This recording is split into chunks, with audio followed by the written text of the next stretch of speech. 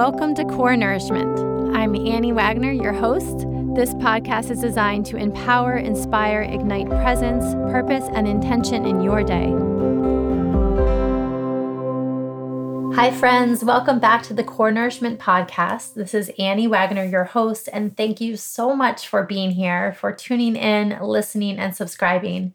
If you haven't already done so, if you wouldn't mind just taking a quick moment to head on over to Apple Podcasts and offer a rating and a review, I would so appreciate it. So today, for episode 51, I am delighted to introduce Tammy Sallenberger. She is a transformational therapist, internal family systems, otherwise known as IFS expert, author and producer and host of the One Inside podcast. In this episode, Tammy shares about IFS, the self and the parts, learning to befriend our inner critic, sitting with shame, unblending, the power of journaling, and she also opens up about the process of writing her book, The One Inside, 30 Days to Your Authentic Self. We chat all about hell yeses and hell nos and where those energies live in our bodies, wanting to go to chocolate or running to escape anxiety and discomfort, softening back to our authentic self and truth, and slowing down. Tammy is deeply curious. She is funny, beautifully real, an incredible listener, and a wise and inspiring force of compassion in this world. It was such a gift to land in conversation with her. Enjoy listening to this episode and soaking up her brilliant knowledge and energy. And stay tuned, as we will definitely be recording and releasing a part 2 soon. And if you're interested in purchasing her book, subscribing to her amazing podcast, and or reaching out to Tammy directly, head on over to her website, tammysallenberger.com. Enjoy.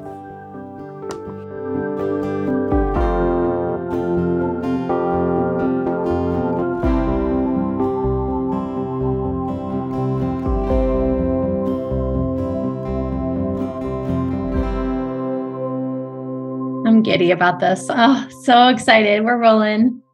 Tammy, it is so fun just to be able to see you, even though we're not in person. Like, I can see your glowing face and your brilliant smile. So thank you for joining me today. Thank you. And it's so cool to see someone. And I'm like, it's the same town. Like, I literally could just drive and come to your house right now. I know. You're welcome to if you want to hit pause and we'll start over. We need to do that soon though. Definitely. Oh yeah, this is such a gift. I've been looking forward to this for a while. So as you know, one of my favorite questions in the universe is talking about nourishment, and not just food on our plate and healthy nutrients, but also like just soul nourishment. So I'm curious to know right in this moment, what is nourishing you and lighting you up? Yeah, it's great. I love that question so much. And I love the idea of thinking about what does nourish us besides food. And you know, I have a lot of parts around food, as I think most people do. So as you say that, I look up and I'm actually looking at my Christmas lights. And I know it's the week before Thanksgiving, but I did sort of half of my Christmas decorations yesterday. So I look up and I see a garland of Christmas lights. And this weekend, I did a ton of nurturing things. My son was away with his dad, and I had a weekend where I did not have any plans, and that never happens. So I made turkey. I did all these really weird things that I never do. I made turkey soup, like from like the carcass of a turkey, and I cut up a million vegetables. And my house smelled like soup for 2 days. I had fires. I've just been really just kind of like snuggling in. And that just has felt so nurturing, like the fires and the soup and the twinkly lights, and just embracing the season, the season of it's getting darker. And I am such a summer person. So it just feels like just feeling really good, like warm. And the word love just came up. Like, it's a way I'm kind of loving all the parts of myself, and by just snuggling up feels really good. I love that, Tammy. I'm picturing like all your senses alive, like just the scents in the house with the nourishment, the soup, as well as the bright lights like twinkling at you, and then just the fire, the warmth. I love that. Super cozy. That's one of my favorite words. So I love that you're embracing that and like slowing down. I think that can be, I know for me, like one of the hardest parts of life is like, just juggling various roles and being a mom and loving my work and wanting to, get outside and just all the things that we can do and engage in. But then the permission of true like self-love, of slowing down with ourselves and just being. Like, I love that you created that sacred space. Yeah, well, I definitely, and you and I are similar this way, I think, have parts of me that just run me hard. And so it's whether it's, all the stuff I do or being a parent or being in this new relationship, those things all there is getting to the point where I feel like I'm just constantly on a doing. I'm doing. And yeah, it feels like for now, at least, there's a little bit of shifting into like, okay, I could keep doing that. And even socializing, right? I can socialize and that can feel like another doing. And so, for me to have a weekend ahead of me and there was very little, I mean, there was still stuff on my calendar, but it was very little. And I was like, okay, the part of me that was like, okay, you should do this, or you should get together with this person, or you should reach out with this person. And it was almost like my body was like, nope. Like that doesn't feel like a yes. It feels like a no. And so I'm really trying to listen to that. Like what feels like a hell yes, right? We've heard that, the past couple of years, right? What feels like a hell yes? And if it doesn't feel like a hell yes, then it's a no. And so, yeah, because sometimes I won't feel like a no. I just feel like and then I have to, it's sometimes hard to listen to that no. Like the hesitancy, but not with a clear no. So I'm curious, Tammy, what does that feel like for you in your body? Like, what does a no feel like? I felt, so as I was saying it, I leaned back, like it was a literal leaning back. And then there's almost a little anxiety, like in my belly, like I'm not sure, and I'm not sure how that's going to work. And then maybe even a focus on the details. Like, okay, well, like if you don't want to go to the gym, you're like, well, I got to find my shoes and then pants. And then, oh gosh, where's my sports bra? You know what I mean? Like you're like all these details, I can't figure it out. But like if I'm going, like I go to Mission, I'm still going to Mission and I just get my stuff ready. Right. So get my stuff ready is not even I get my stuff ready the night before. I'm not thinking, I'm not doing the like, well, like I have to walk my dog, right? I just walk my dog. I'm not like, well, I guess I gotta figure out where the leash is. No, it just happens. And so I think when I notice that kind of focus on like logistics that seem really hard when they're not, like, well, I guess I have to get gas. Where is a gas station? I don't know. Right, exactly. I love that. No, it's so true. I bet so many people are listening to this and relating. I know I am. So what does the hell yes feel like? What do you feel in your body when it's like a hell yes? Yeah, that's a good question. Okay. So this almost, my dog's going to bark, of course. It's a leaning forward and almost a heart opening. I feel this sort of heart opening and this excitement, but it's not a nervous excitement. It's and it's almost a certainty. There's a friend that I've done some collaborative, that's the word, collaborative work with.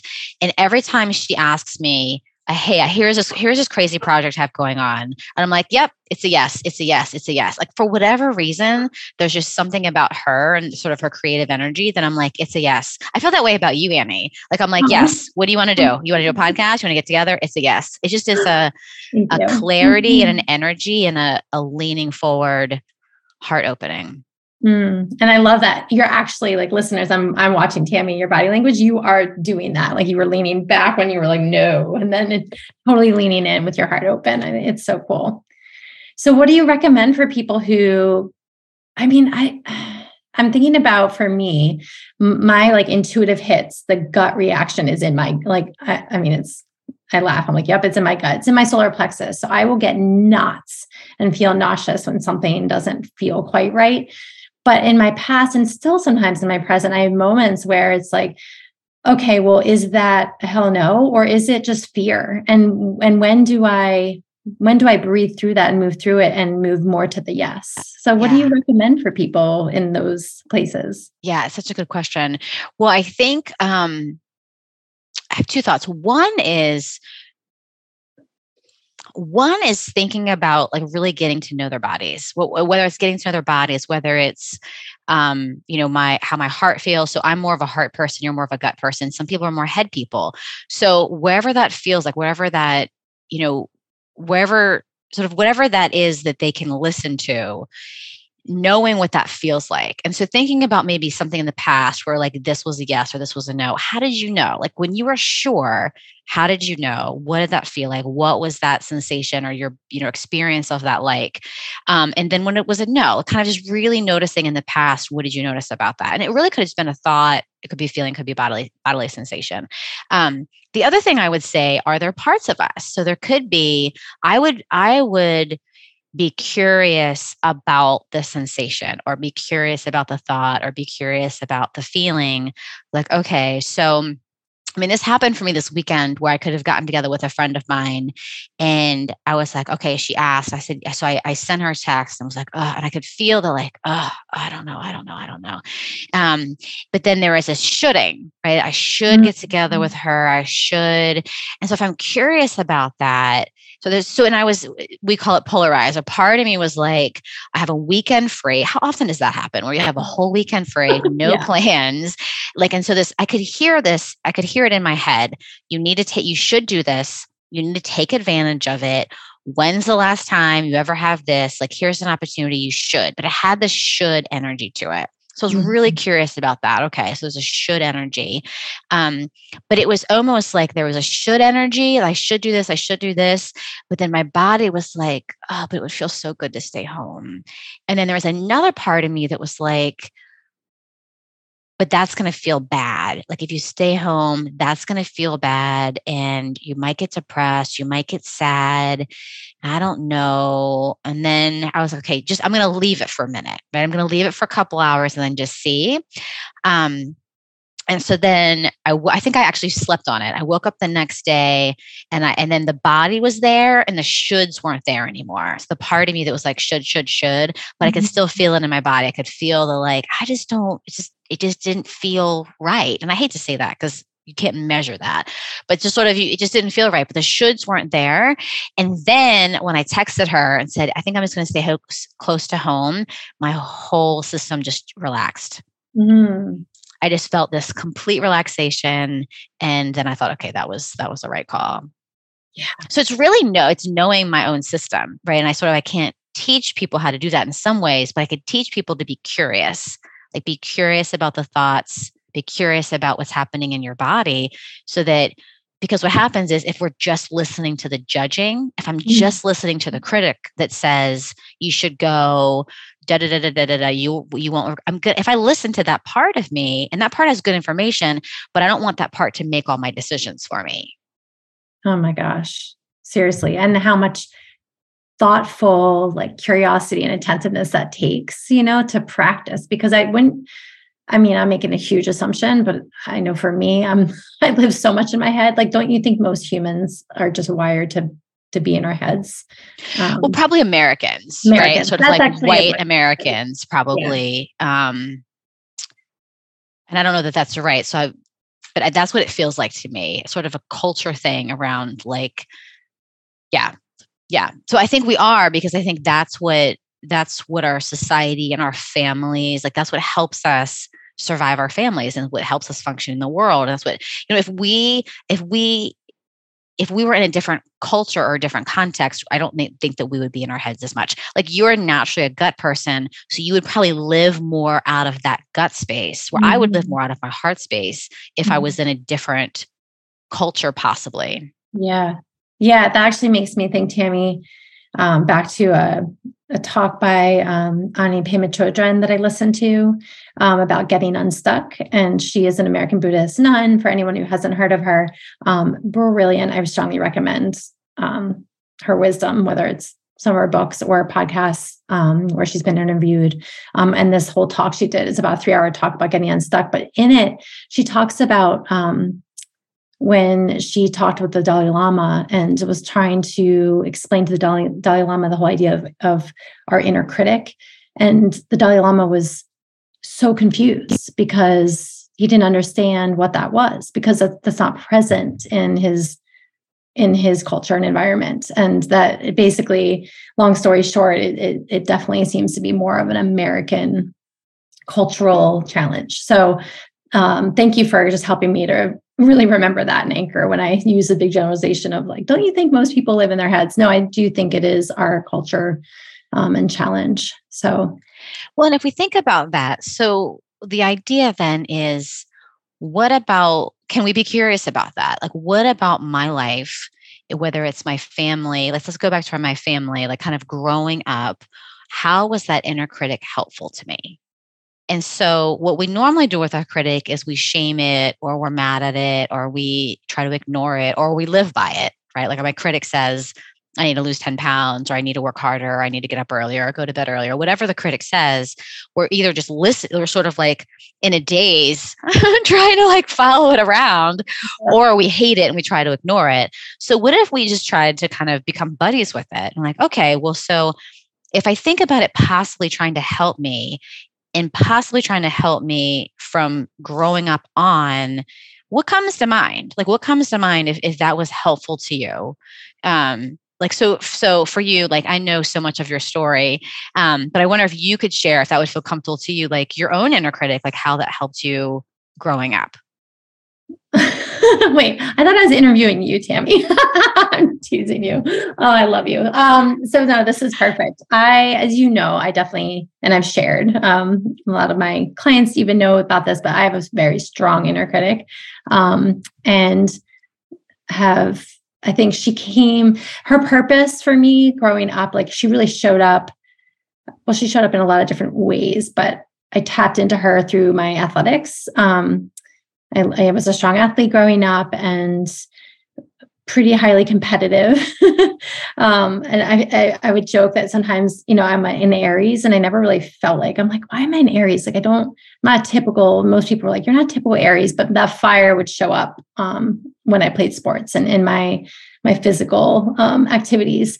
And still I would say still the case. So, but that said, so that on one hand, this critic, because I had very high expectations, would push me, and I was able to align with that energy in a positive way in my sports. However, off at the field hockey field or away from the physical activity, it shifted to a lot of like, just, places of not feeling worthy enough,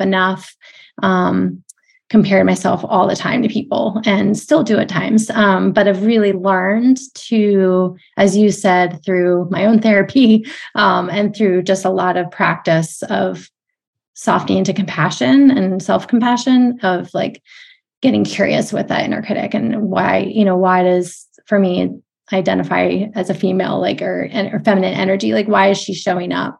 What does she hear? What's her purpose? Versus like beating her up also and shaming her. So I don't know if that's answering the question. I think now when she does show up, it's a lot of old energy, and I'm able to more easily like shift back to compassion and grace and say thank you, and yet kind of question. Like I think about Byron Katie in the work, like thank you, I acknowledge you, I see you, and I don't believe that anymore. That's not true, So coming back more to the truth in my heart and my body. So yeah, I love that, and I think what you're doing there is you're really updating her. Like that's not true anymore. So my guess is, when you were younger, being an athlete was some way either to feel loved or feel worthy or to feel accepted, and so when that old stuff comes up, and maybe it's sort of when you don't feel loved, accepted, worthy, something like that now, and then that old, which I'm putting in quotes, that old voice comes up, that inner critic, she could be reminded of like, hey, we don't need to get love and acceptance and worthiness that way anymore. Mm-hmm. So now I'm, this age, I'm no longer 12, or I'm no longer 5, or I'm no longer 3. I'm this age, and there's other ways I can receive those in other ways. And so that inner critic really might just need to be updated, that like we don't live in that context anymore. Yeah, no, that really like rings true for me, Tammy. And I appreciate you like mirroring that back, because I do believe I was like definitely where kind of my childhood and the way in which, or the area I grew up in culturally, outside of Philadelphia in Pennsylvania, like pretty cutthroat area. And I felt a lot of pressure and so much. I mean, I think in general, our American culture, there's so much focus on productivity and success in this very like linear way. And so I think I had that very anxious part of me that was like, if I don't show up in this certain way, if I don't keep up, then I'm not good enough. And so it is that it's in those places that my inner critic, even now when I'm comparing myself as an entrepreneur, like to other entrepreneurs and being like, oh, I'm not doing enough. I'm not getting enough likes on my Instagram posts, or I'm not, Yes. like reaching enough people, or like when the comparison mind shows up, like I have to pause and remember, and as you said, update, which I am feeling so much more confident in now than before, but around like, oh wait, that's just one really tiny way to measure success, and is that really the most important, and is that what matters? So yeah, so fascinating. It is. Yeah. And if we can get curious, I think that's the thing that we often don't do. But if we can kind of turn it around and instead of that inner critic, instead of her beating you up and then having kind of a logic part of you try to like deal with her, kind of turning towards her and being curious about, why those things do matter to her, why the numbers matter, or why, what does that say about you, or what does that mean about you if you have this many numbers, or if, just sort of being curious about what does she think that means? And where did that message come from? And it really, we could say our culture for sure, but I would want to say, okay, what else? Like, Right. what else is there? Who else said this to you? Or even if it's sort of nonverbal messaging that you got, because we all got it somewhere. So even if it's, I'm unlovable, or I'm unworthy, or not acceptable, we got those messages somewhere. Even if our parents were lovely, a lot of people have a lot of people have awful parents, but a lot of people have lovely parents, but there still is wounds that happen to us. And so we want to be just really curious about those parts of us that have been wounded. And then, because that's what the critic really is trying to protect, those wounded parts of us. Yeah. Yeah, no, it's so true. And I definitely think, I think about my family, my grandparents, and I had amazing childhood, amazing family, but yes, definitely there was some messaging in there. I think about the phrase, that I've seen now, but like the glorified overdoing, but I am such a doer. And I catch myself even now in my relationship, with my kids, like when I'm feeling any sort of anxiety, it's like, I go to like, like the tip, like, okay, what can I do? Like cooking, giving, cleaning the house. Like, what can I do to like not feel this anxiety, or to like, because I'm seeking, I guess, validation that like I am enough, so yeah. Right. And so probably a younger part of you learned to do that as a way to regulate your nervous system, right? When you're little. So it's like, okay, so mom is mad at me, or, even if it's just, mom's mad at me, like she's just mad at me or whatever, something simple, but to a little kid, this feels awful. I don't know about your kids, but I know with mine, if I'm upset with him, he is not happy. Like he needs to know he's okay with me. And like, so just me being upset with him, like this causes problems for him. So, it could be something like that. So then your nervous system is upset, is in sort of fight or flight or freeze. And so cleaning your room when you were little, making your bed, sort of think about what was accessible to you.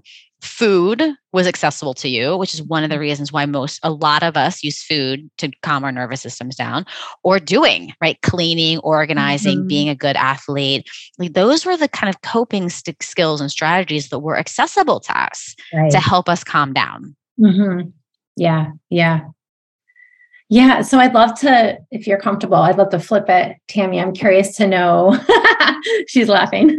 I know this is fun. I like it. I love this. This is great. Well, and actually I want to pause, and just so listeners know, you'll hear this in the intro too, but Tammy we're basically like, you've mentioned parts a few times, and you've also mentioned the word curiosity, which is just one of the things that jumped out at me the first time I met you, Tammy, is you are truly, genuinely curious about people. And you have a way of landing in presence with people and listening with such just such warmth and compassion and attentiveness that really it's so remarkable. So you are a transformational therapist, clinical therapist. You work with people and really focus in as an expert with IFS, so internal family systems. And I'd love, just in case there are listeners tuning in who haven't heard your amazing podcast called The One Inside, and who may not know what IFS is really about, if you wouldn't mind just taking a moment to explain IFS. And then I do want to come back to you and your your parts in your story. I love it. So, so what IFS says that we are all naturally multiple. So we all have different parts of us. So we've already talked about our inner critic. We all have inner critics. And so the idea is an inner critic is possibly protecting, and I talked about wounded parts. So we have parts that protect, and then we have parts that are wounded, or we call them exiles. So I could have a young part that feels like she's not lovable, and then I could have a critic who's trying to protect her. And so I'm going to feel the critic. I'm going to feel the critic who says, either do this, don't do this, you should do this. And it's keeping me away from the flooding of the I am unlovable, shaming, often feelings of this little younger part of me who felt shamed and felt I'm unlovable. And so if the critic says, critics can either keep us from doing stuff, so then we never have to feel failure. We never have to lose. We never have to make a mistake. And that keeps away, Annie's raising her hand, like, yeah. So that keeps us away from feeling unlovable, right? So if I never try, I never make a mistake, and then I never feel the pain of I'm a mistake, or I am unlovable, or sort of that, the I am bad shaming messages. So we have these younger parts of us that have these messages. And then we have protectors, and then we have parts that need to be protected. And so our lives are really run by our protectors, the perfectionistic, the critical ones, the manager parts that manage our life, the organized, productive, doing, scheduling, busy parts of us. So those are our manager parts. They're protective. And then they really make sure they kind of lead in front, and they kind of run out in front of us to make sure that the I'm unlovable exile parts are never triggered. But guess what? We live in a world where those parts do get triggered, and we're in relationships. So our parts are getting triggered all the time, like we just talked about. So when that does happen, when I am unlovable, when I am unworthy, when I make a mistake, when I'm bad, when that does get triggered, we have other protectors called firefighters, and they come in. And remember, a firefighter, or if you might not know this or not, but my brother's a firefighter, and they will destroy a house to make sure that you get out alive, you and your pets get out alive. So firefighters will destroy what they have to destroy. So they're the parts that are going to be binging, restricting, cutting, gambling, sex addicts, alcohol addicts, drug addicts, shopping addicts, whatever that is, because they're just trying to get the fire down. So you might notice this. This happened to me one time because I have food managers and I have food firefighters. So managers kind of go out ahead of me, like, I'm going to be okay. I'm going to eat all this chocolate. I'll be fine. And then once I get triggered, they'll be like, I'm triggered. I feel lonely. I feel upset. I feel bad. Eat the chocolate. I feel fine. So that's what happens. And so I want people to kind of really pay attention to, when they get upset or when they're triggered or something in their system feels upset, that they have some sort of upset. What do you do? And can you then be curious instead of angry and critical at what do you do? What do you do when you feel a hit of shame? Because that's what it is. When I feel a part of me is triggered and I feel all this shame, what do I do? And you could be like, I go for a run. That's fantastic. But parts can often use that. And there's nothing wrong with some of these things, but it could be I go for a run because that calms down my part. So then my I'm unlovable never gets listened to by you, right? It just another part kind of says, okay, we're just going to go for a run, which again is fine. And then, so we have parts that protect and parts that need to be protected. And then we have you, and we call that your authentic self or your true self or just yourself with a capital S. And that is the part, or sort of not the part, but sort of the essence of you, your soul, your spirit, that is calm and connected and clear and compassionate and creative. And that's who you are. And that's who you are at birth. That's who you're meant to be. And so healing really happens when I get in relationship to my parts. So when I get to know my critic, when I can be there with my I'm unlovable, I'm unworthy, I'm a mistake, when I can be with that little girl who really believes that, that's when healing can happen. So hard too.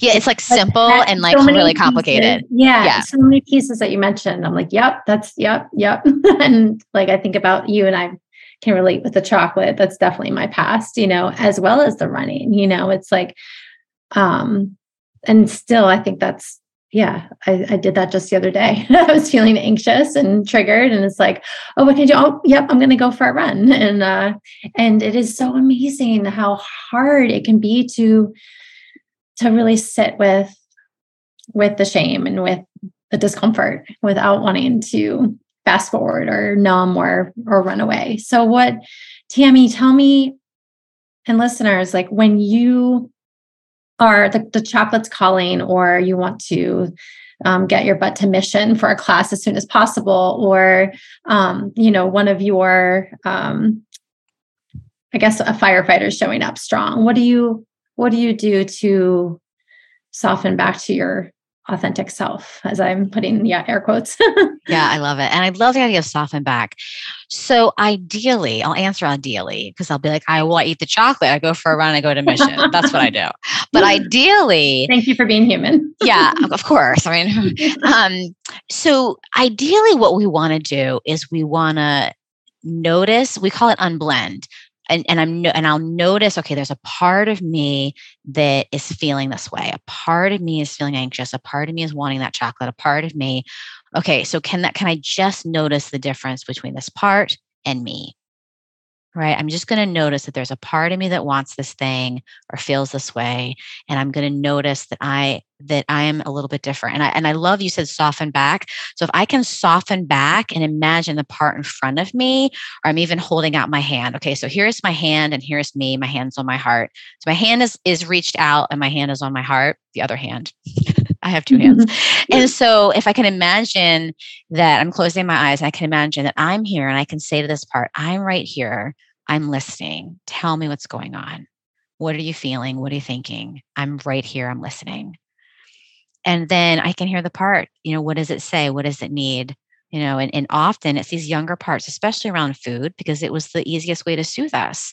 And sometimes I'm not going to be able to do this until I calm my nervous system down, until I calm the shaking and the like, I just need the chocolate chip cookie, and so, but so I could do that, kind of put my hand on my heart and my hand out. The other thing that I do a lot is journal, because I can just say, and I can write a P, and I can say, I'm upset, I want to quit. I want to end. You and I talked about this a little bit earlier, right? I'm done. That's it. I'm giving up, and I just want to, end this thing. And then I can let the part say whatever it wants to say, because it often doesn't, right? I feel this sort of like, I want to end this. And then I get scared. And then I'm like, I don't want to end it. You know what I mean? So it's like, okay, so can I write out the part that says I want to end it? I want to end it. And here's all the reasons why. And I write P, all the reasons why I want to end it. Then I write another P. I'm really scared. I don't want to end it. And I'm going to write all the parts that don't want to end it. And then I can even hold the paper out, and I can say, okay, I really hear you both of you parts. I can hear you, one that wants to end it, one that's afraid. I hear both of you. And then I might write S for self. And then I might write, I hear you. I'm right here with you.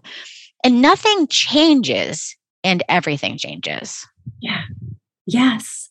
So true. So true. Because even watching you, and I know you're not necessarily like in it right in this moment, but I could feel the shift in your body language and your nervous system, just witnessing that. And what a beautiful invitation to also give yourself time. Because I'm also hearing, myself at times, and imagining maybe listeners like who are like, I don't have time to do all this. Like, I don't have time to pause and get curious with my parts, but I would challenge that back and say, okay, but is it worth living your life this way, continuously?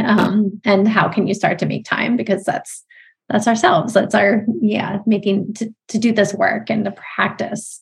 Right. And it's a part telling you don't have time. Right. It's a part telling you don't have time. So it's a part telling you that. But the other thing is just start noticing this idea. Like, this is the biggest shift, is that noticing that you are parts, right? A part of you wants to yell at your kid. A part of you feels guilty about yelling at your kid. A part of you isn't talking to your kids while you're driving them to school. Can I just notice while I'm driving my kid to school, all the parts that are activated? We're late. It's all my fault. I'm awful. I'm a terrible parent. We're late. He's awful. He's a terrible kid. And can I just notice all of that happening at the same time? And then can I say, okay, I hear both of you, right? I hear you. Because what often happens is we just listen to the chatter and we don't have an I, right? There's just this chatter and this chatter, and they're fighting back and forth, but I am here. And so I want to say, I hear you. I'm right here. Yeah. And I think that's the big difference. Yes. And I love that we're talking about like parts and simultaneous things going on, because I think sometimes the other thing that I know I've been caught in is it has to be one or the other, and I have to choose, or it's black and white and it's good or bad and right or wrong. But no, like what I'm hearing, and please correct me if I'm wrong, but like is no, there's space and room for all of these parts. There's space and room for simultaneous feelings, emotions, and learning to really learn how to be compassionate and curious with all of them versus just living in the judgment zone too. Yeah, definitely. Right. Because there's the part, right. So there's a part that's mad at you for being late, a part that's mad at your kid for being late, and then a part judging you for both of them. Right. Like, so then there's a third part.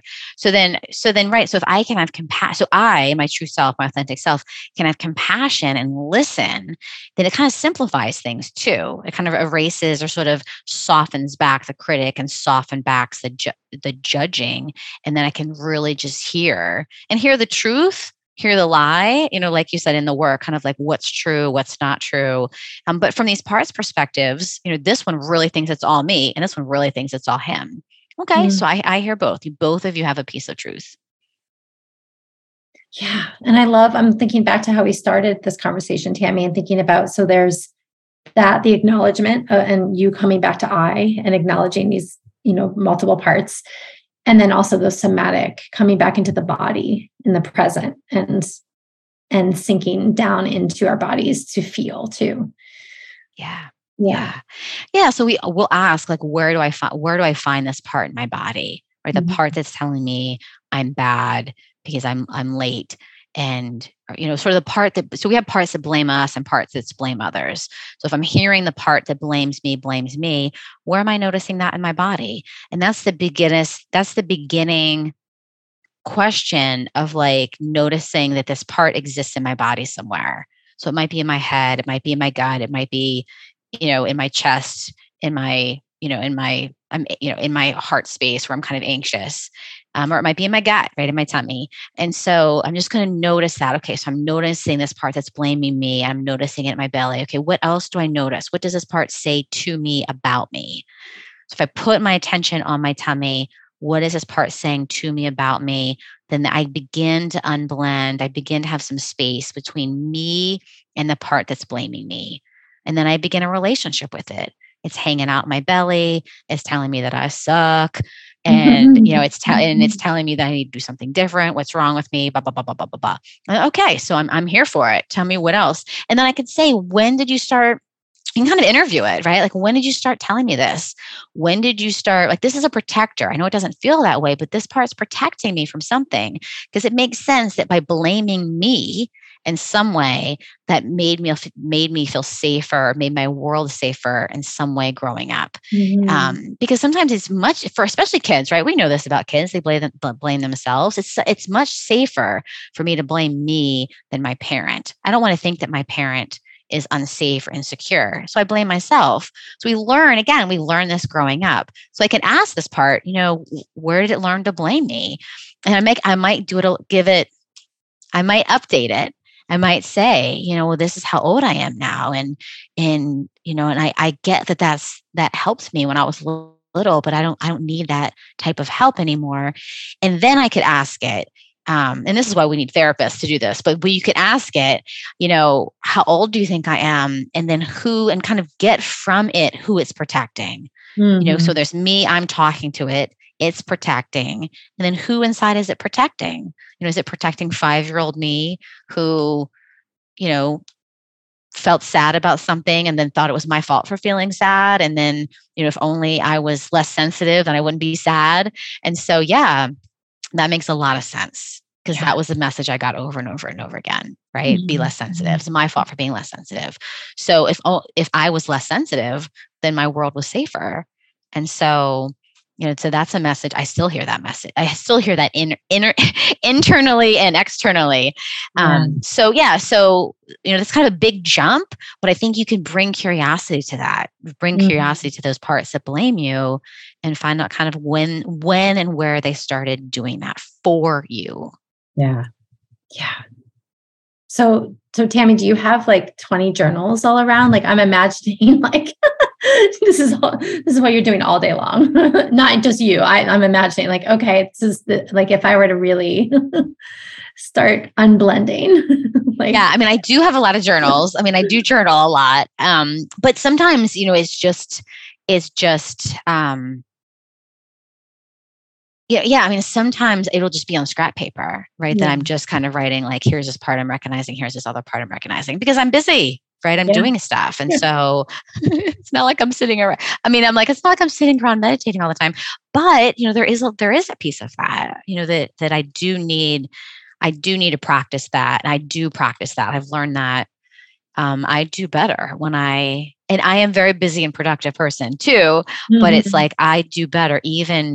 What I've done is I've convinced a part of me that we're more effective if it lets us sit. If it lets us do a little bit of a meditation sit, I will be more productive during the day. And so it's like, okay. I see two of your parts, like negotiating, like working this out, like, okay, we can do this together, but if I can be productive too. No, I love that. Again, so raw and real, Tammy. It's amazing. So can you take us through a day in the life of you? Like, you're incredible. Like, you have a thriving private practice as a therapist. You have this incredible podcast that I said this before we recorded, but is truly one of my favorite podcasts to listen to. There's just, again, everyone I listen to, from what you share, as well as your guests and what you engage in the conversations, like it just hits home. There's so much wisdom and realness. So I strongly encourage listeners out there to check out Tammy's podcast called The One Inside. But then, and then you just wrote a book too. You published a book. So I know I said I want you to take us through a day in the life of you, but I also want you to talk about those things, like, the what lights you up in your work. Well, let me say this. Do you remember? I don't even remember who this was. I don't know if it was like Oprah or somebody, where they're like, "How do you do it all?" And it was somebody famous, and they were like, like, it's balance. And then someone was like, no, you need to say that you have help, right? That you have a lot of help, that we like sort of this messaging, especially for women that are like, we can do it all. And it's like, yeah, we can do it all, but we don't have to do it all at the same time. And we also have to have a lot of help. And so what I would say is I don't do it all at the same time. I compartmentalize my life very well.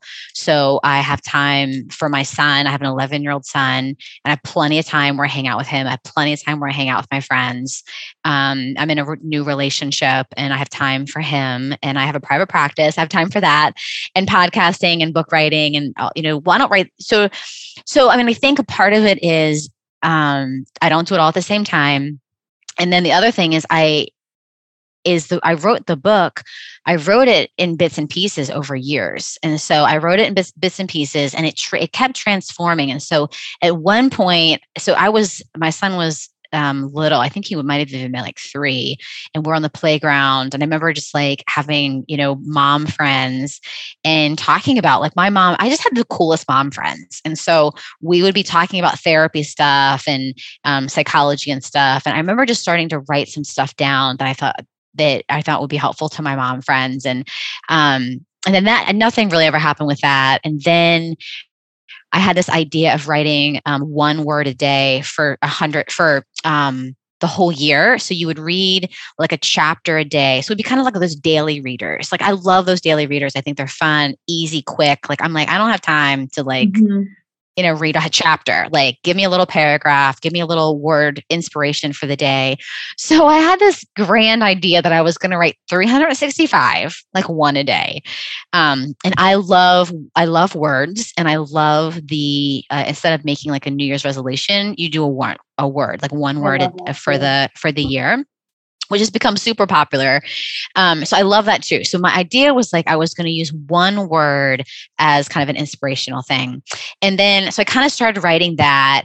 And then that kind of, I was like, well, I can't write 365 because that's not going to happen. So I was going to write 52. So I just kind of was playing with it. And I would just write every once in a while, like not, I wasn't getting up at 5 and writing for an hour, like writing while my kid napped. I never did any of that stuff because my kid, he had to be held while he napped. I mean, there was no breaks when he was napping. So, what ended up happening was I went on vacation with my husband at the time and my son, and I was out paddleboarding, and I had this idea. What if I taught the model that I love so much, IFS? What if I used 30 words and did it in 30 days, 30 words in 30 days, and taught the model that way to people that don't know? Like, so it would be a self-help book that you could find in Barnes & Noble. So it would be people that don't know IFS, just a self-help book that would be really simple and really practical. And I just got so excited about doing that. And then like every morning on that vacation, I reorganized everything that I had. And then yada, 10 years later. Yeah, that was a hell yes, though. That moment. It was a hell yes, because I was so excited and clear. Like, before it was kind of like, I don't know, maybe this, but it was just like, and I think the hell yes has also come when you're like, I'm out for a run or I'm going for a hike and I have quiet and there's room for my parts just to kind of be creative and imagine. And it was like, and I've had the best kind of aha moments that was like a hell yes in those moments, like sitting on the beach or like out paddleboarding. Nature and outside, the spaciousness. Yes. Yeah. Yeah. So, I mean, I do a lot just like you do, but I don't do as much as I used to. Not at all. I've gotten so much better because I've done so much work and had so much therapy. My parts really have calmed down. Like they're still busy. Like I'm still busy, but there isn't this sort of urgent busyness like there used to be. So what is one intentional practice that you engage in every day for you, Tammy, for yourself, like your true authentic self? Yeah. So I do what's called centering prayer, which is, for me, it is the perfect combination of like spirituality and parts work. And so I kind of do a meditation sit for 20 minutes a day. And I say a word, actually, which I think is ironic. But the word is more of a clearing, like kind of like think about your busy monkey mind. And the word is almost kind of clears the windshield. So I'm not supposed to kind of focus. So some meditations or prayers, sort of you pray the word. This isn't a word you're supposed to pray. This is a word that actually just kind of clears all the busyness. And it's a way of connecting to the divine, connecting to the divine inside, which is your authentic self. I often will do a little bit of parts work, which you're not supposed to do during your sit, but I sometimes do that, sort of just checking inside of like, who's here and do they need anything from me? And so that's been something that I've kind of discovered over the past probably 3 years. And that's been super helpful for me to have that quiet time and have that time of silence. Yeah. And I'm curious, who says it's not supposed to be done during your sit? I know, right? It's a part of me says that's not what you're supposed to be doing. Because I'm like, it's working for you. So It does. Yeah. So it totally does work for me. And so I think there's, I think so centering prayer is an actual like practice, right? There's a practice of centering prayer. And this is there's a way to practice it that's in silence. But I definitely have come up with my own little centering prayer sit/parts work that works really well for me. I love it. Tammy, I feel like we could, my thoughts are everywhere. Like, I'm like, thinking about your childhood, about your new relationship. There's so much more I want to talk to you about. So I'm actually getting like a intuitive hit of like, I think we need to do a part 2, if you'd be open to that. So, yeah. I would be more than happy to talk about my childhood and my new relationship. I know, right? We'll start at birth and then where you are right now. Which are related, right? Yeah. Like, so if I have parts that are around from childhood that are around being wanted, right? Like, parts that are around being wanted. This is true for me. And not wanted, right? Parts that are around not wanted as a child. And then in a new relationship, and then times that I feel not wanted. Well, if 40-something-year-old Tammy doesn't feel wanted, I can handle that in a certain way. But if that triggers 5-year-old or 3-year-old or 10-year-old Tammy who wasn't wanted, then there's a lot bigger, deeper, more intensive emotions that come up. And so what I've learned, even though I was married for a very long time, what I've learned in relationships are they just trigger us so much and give us so many opportunities to do some really beautiful work. If we're up for it, they're, what is the word I'm looking for? Like ripe. They're ripe for doing our own parts work. And so, yes, I'm happy to come back and talk about all that stuff. Yeah, because I'm curious. I'd love for you to be able to share also, like, I'm like, gosh, like when did you have that first moment of like, I love listening to people's stories and helping people and want to be a therapist? And then when did you get interested in IFS? And I want to hear more about, I know a little bit of that, but I want you to be able to share with listeners kind of your backstory that's led you to live in your purpose today and really share with others your brilliant wisdom that you shine out to the world. So yeah, let's schedule after we stop recording, we'll schedule a part 2. But I just want to say what a gift this time has been. And it's been a highlight of my day. And I'm so grateful for all of your sharing and your heart. Thank you, Annie. And that I adore you. And I just, I want your listeners to know that I've come to you a couple of times in my life for personal things and even professional things. And I came to you when I had the idea for the podcast, and you and I sat at a coffee shop and I picked your brain. And so you've been at some pretty significant moments of my life. And so I just am so grateful for you. I'm so glad you live like 5 miles away from me. Yes, I know. I'm so grateful we crossed paths. And thank you, Tammy. I appreciate that so much. Before we do sign off, where can people find you? Where can they find your book? Maybe schedule a therapy session with you. Yeah. So I really don't do therapy anymore. I do a lot of consultation. Okay. So they can find me at tammysallenberger.com. And that's my website. You can sign up for my newsletter. I promise I don't send it out that often. So I have a newsletter there. You can buy my book there. You can buy my book on Amazon. My book is at our local Barnes & Noble, which was a dream of mine to I just want my book at the Barnes & Noble. So I have a second book signing coming up in December at Barnes & Noble, which is just super exciting for me. So you can get my book anywhere. And then the podcast you can find anywhere too, on Apple or iTunes, or you can ask Alexa to play it for you. So, did you know that? You can ask Alexa to play. Yeah, I bet you she'll play yours. Yeah, just ask her to play your podcast for you. Yeah, that's amazing. That's so wild. What an amazing world we live in. I just looked outside and the sun is starting to set, and I see this like vibrant, soft pink out there. So it's just a gift for us right here as we end. Beautiful. So thank you, Annie.